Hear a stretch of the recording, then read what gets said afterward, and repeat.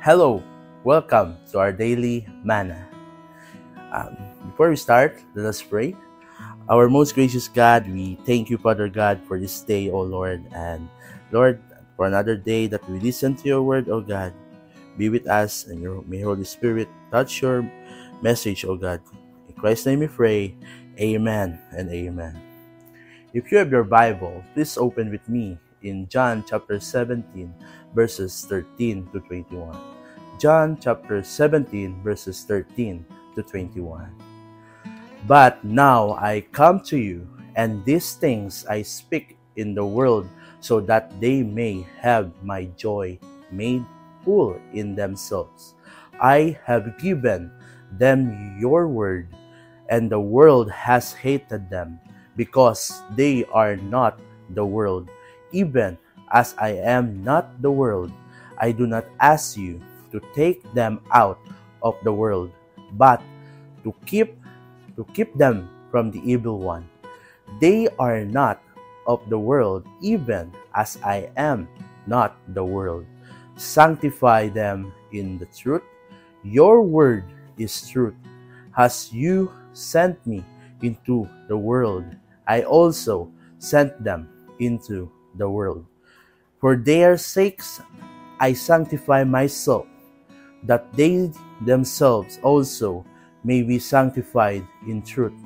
I do not ask on behalf of this alone, that they may all be one, even as you, Father, are in me, and in you, that they also be in us, so that the world may believe that you sent me. May God bless us upon reading to His word. Jesus is saying that the disciples are not of the world, because Jesus is not of the world, and that world hates them, and Jesus is asking the Father to sanctify the disciples in the truth, which is the word, because they are sent into the world which hate them. Jesus glorified the Father as He accomplished the work that the Father has given Him.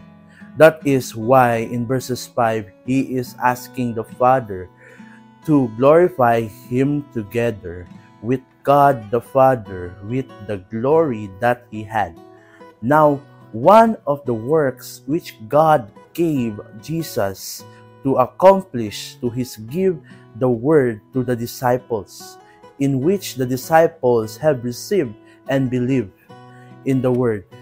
God is glorified in this, and Jesus is also glorified in the disciples. He mentioned in verses 11 that He is no longer in the world. And we can see this in the next chapter where He was arrested.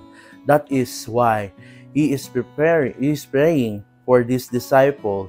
He also pray that the glory that He has will also be given to those who believes, so that they may be in unity as they make known the word, and the God the Father has sent Jesus and loved them. Now, the idea is that God sent Jesus to accomplish the work, and that is to spread the word. God is also glorified.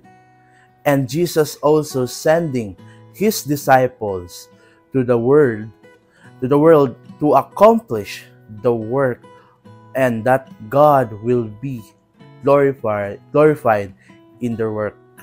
Since the disciples are sent into the world and the world hates them, they need to be sanctified in the truth, and that is the word.